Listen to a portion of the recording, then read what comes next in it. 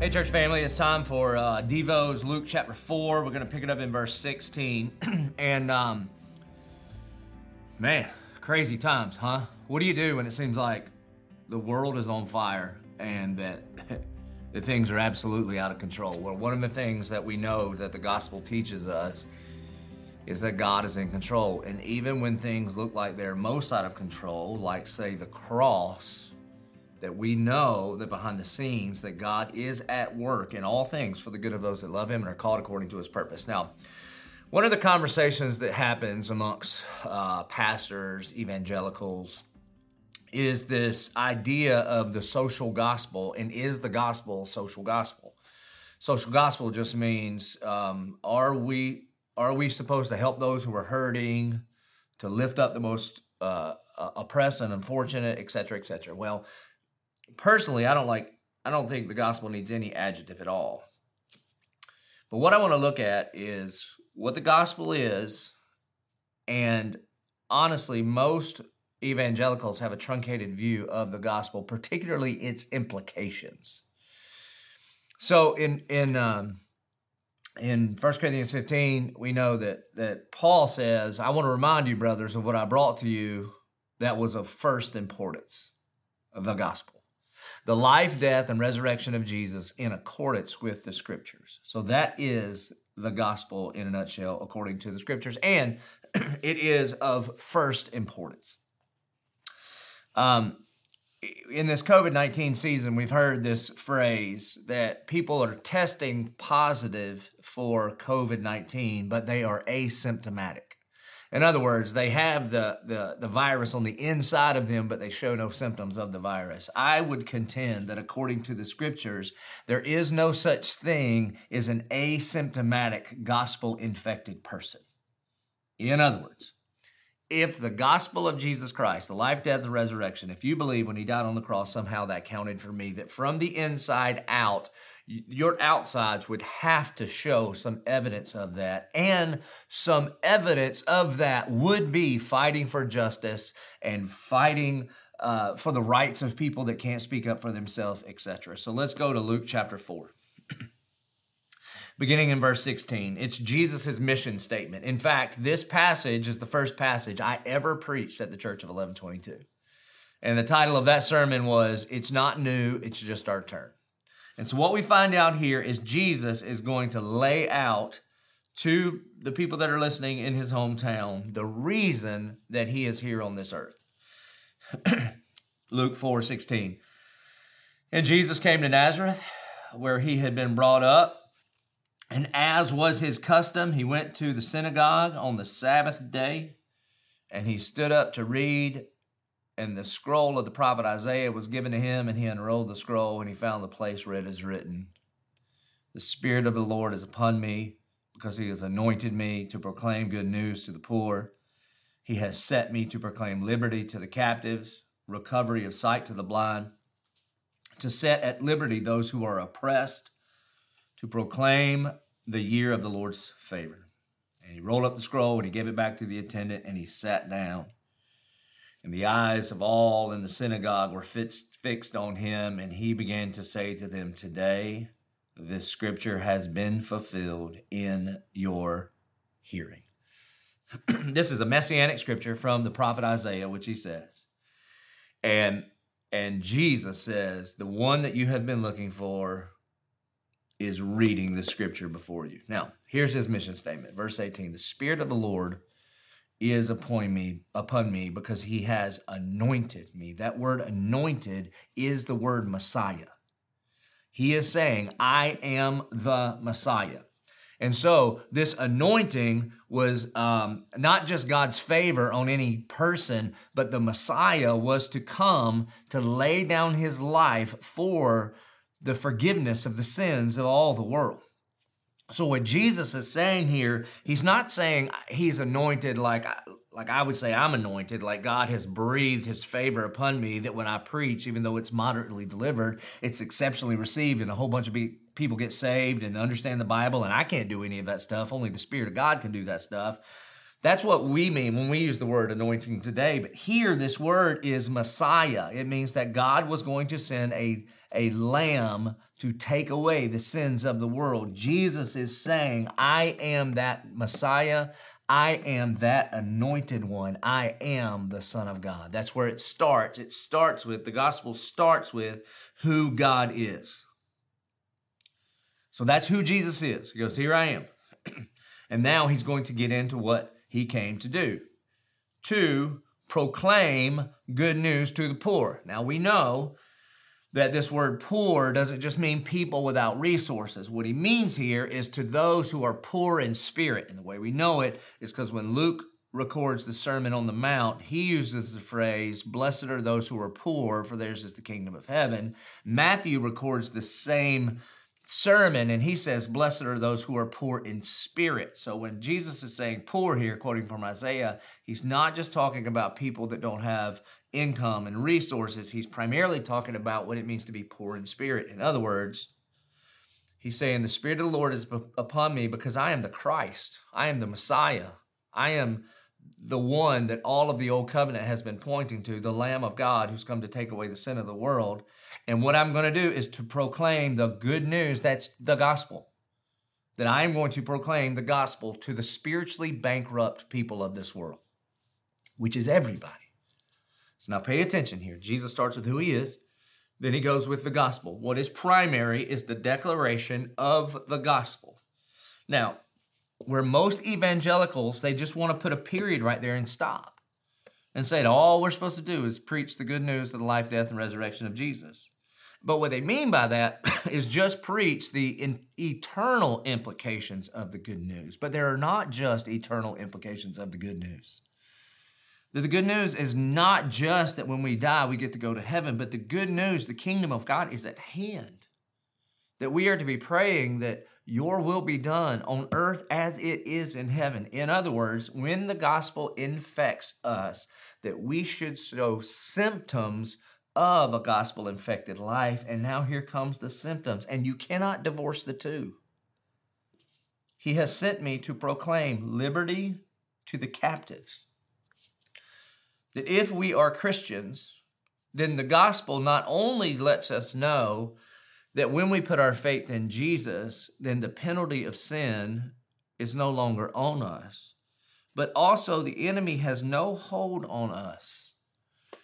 That the chains of addiction, that the chains of systemic injustice, that these things must be broken by the good news that Jesus came to save sinners. And listen to me.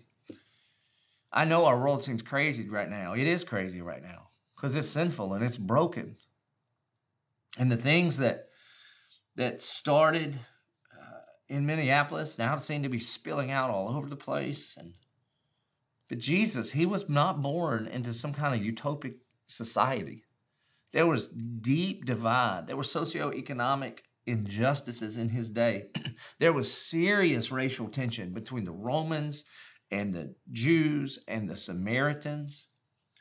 And Jesus says there have been some people that are captive to addiction, captive to systemic injustice, captive to a wrong way of thinking, and the gospel sets those people free, not just one day when we die, but sets people free today.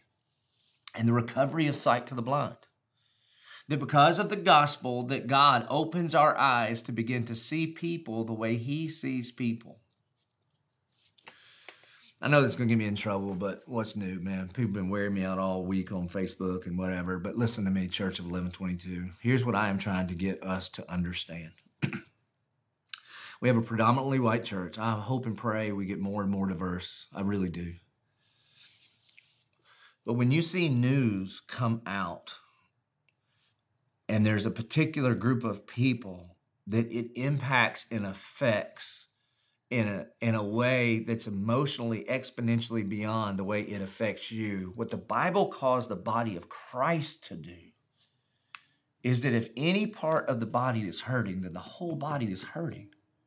That we are supposed to bear one another's burdens. We are supposed to weep with those who weep, mourn with those who mourn, rejoice with those who rejoice. And listen, man, don't hide behind this stuff. Like, well, let's just let all the facts come in. You know who didn't let all the facts come in? Jesus. In John chapter 4, he shows up and his friend Lazarus is dead. And his friends Mary and Martha are weeping. And you know what he could have said? Hold on, let all the facts come in, because in just a little while, I'm going to bring him out of the grave and everything's going to be okay. That's not what he does. He weeps with his friends. That's what empathy is. That's what empathy is. Don't think about people. Think about a person. Think about how this affects. Here's what I do. I think about when these things happen, I see them on the news. I think about, how does this affect my friends? Leonce and Dr. Mason and Jerome and Cam and Jay. And I just reach out to them and say, I'm sorry. I'm hurting for you. I'm praying with you. And then I also think about my friends, like Sheriff Mike Williams and Commander Russ Martin in St. Johns County. And I reach out to them and I say, I know you don't want this to happen. I'm praying for you too. You see, I pray that God would give us eyes to see humans the way he sees humans, and not stand behind being right, but laying down our rights to go arm in arm with our brothers and sisters. This is what the gospel does. Recovery of sight to the blind, to set at liberty those who are oppressed. Listen, the Bible calls us, Christians, believers in Jesus, calls us to stand up for those who are oppressed, for those who don't have a voice. If you are pro-life, that means from conception to casket. That means from womb to tomb. And I don't know how in the world you could read the Bible and not understand that pro-life begins, that life begins in the womb. And evangelicals are really great about fighting, speaking out for the unborn. And we should be. But pro-life continues all the way through life. No life should be taken unjustly. No life.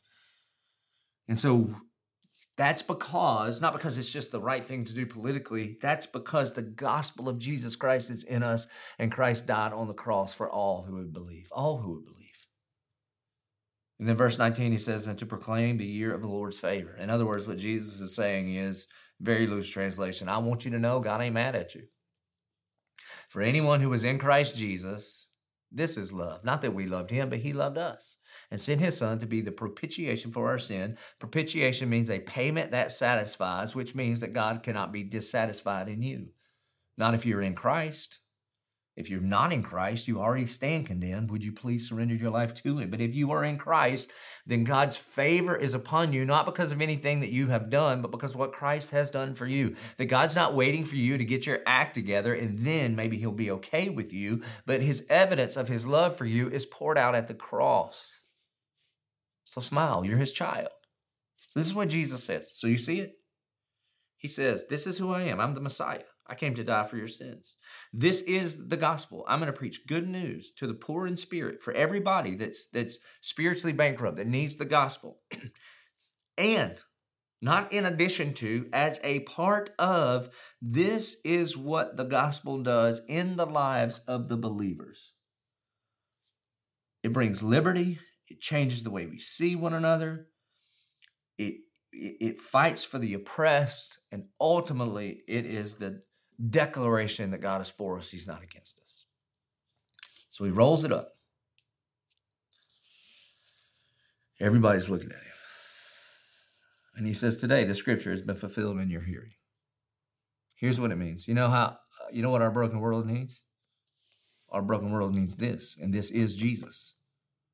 And then Jesus has commissioned us with a great commission to go in the whole world. You see, we're studying the Sermon on the Mount right now, right? So we started with the Beatitudes, which is Jesus's order of salvation. In other words, once you get the gospel, remember the next section, I didn't come to do away with the law, but to fulfill it. And then he says, therefore you are salt and light. You cannot divorce these things. You cannot divorce these things.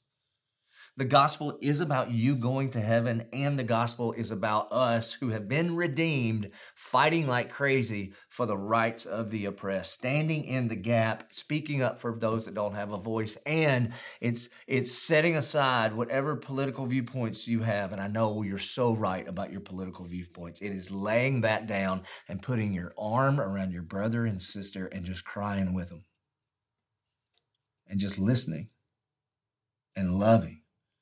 And like Jesus does in John chapter 4, just showing up. Now, Jesus says, that's what I'm going to do. This is what the gospel is going to do. It's going to turn the world upside down. And everybody, I don't have time to read it all. He reads it, and everybody's pumped. They're like, this is the best preacher we've ever heard in our lives. And then what Jesus does is he shares two examples from the Old Testament. One about Elijah and one about Naaman. One, Elijah and Elisha are prophets. And in the Old Covenant, both Elijah and Elisha healed people that were not one of the 12 tribes of Judah, one of the 12 tribes of Israel.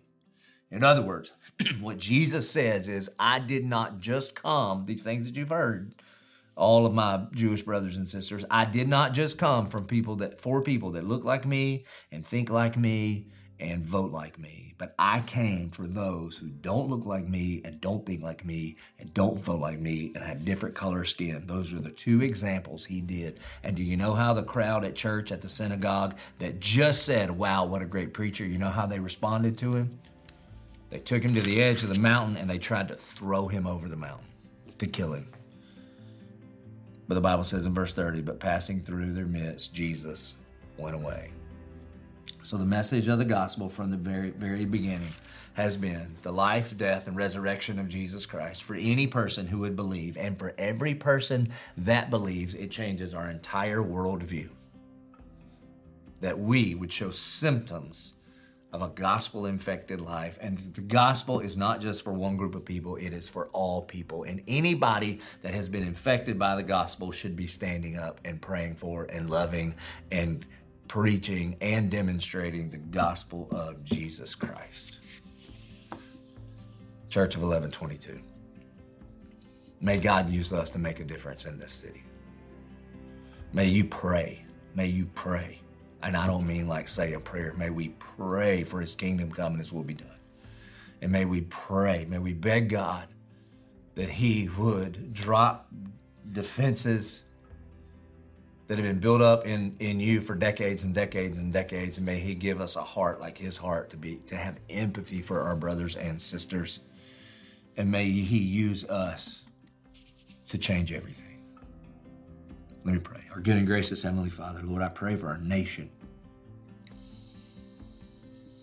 Lord, I pray for so many hurting people. God, I pray that the gospel would change everything. Lord, I pray that you would firmly establish in us this deep, God-sized desire to see all suffering done away with, particularly eternal suffering. May we be true gospel people. I pray it in Jesus' name. Amen. Thank you.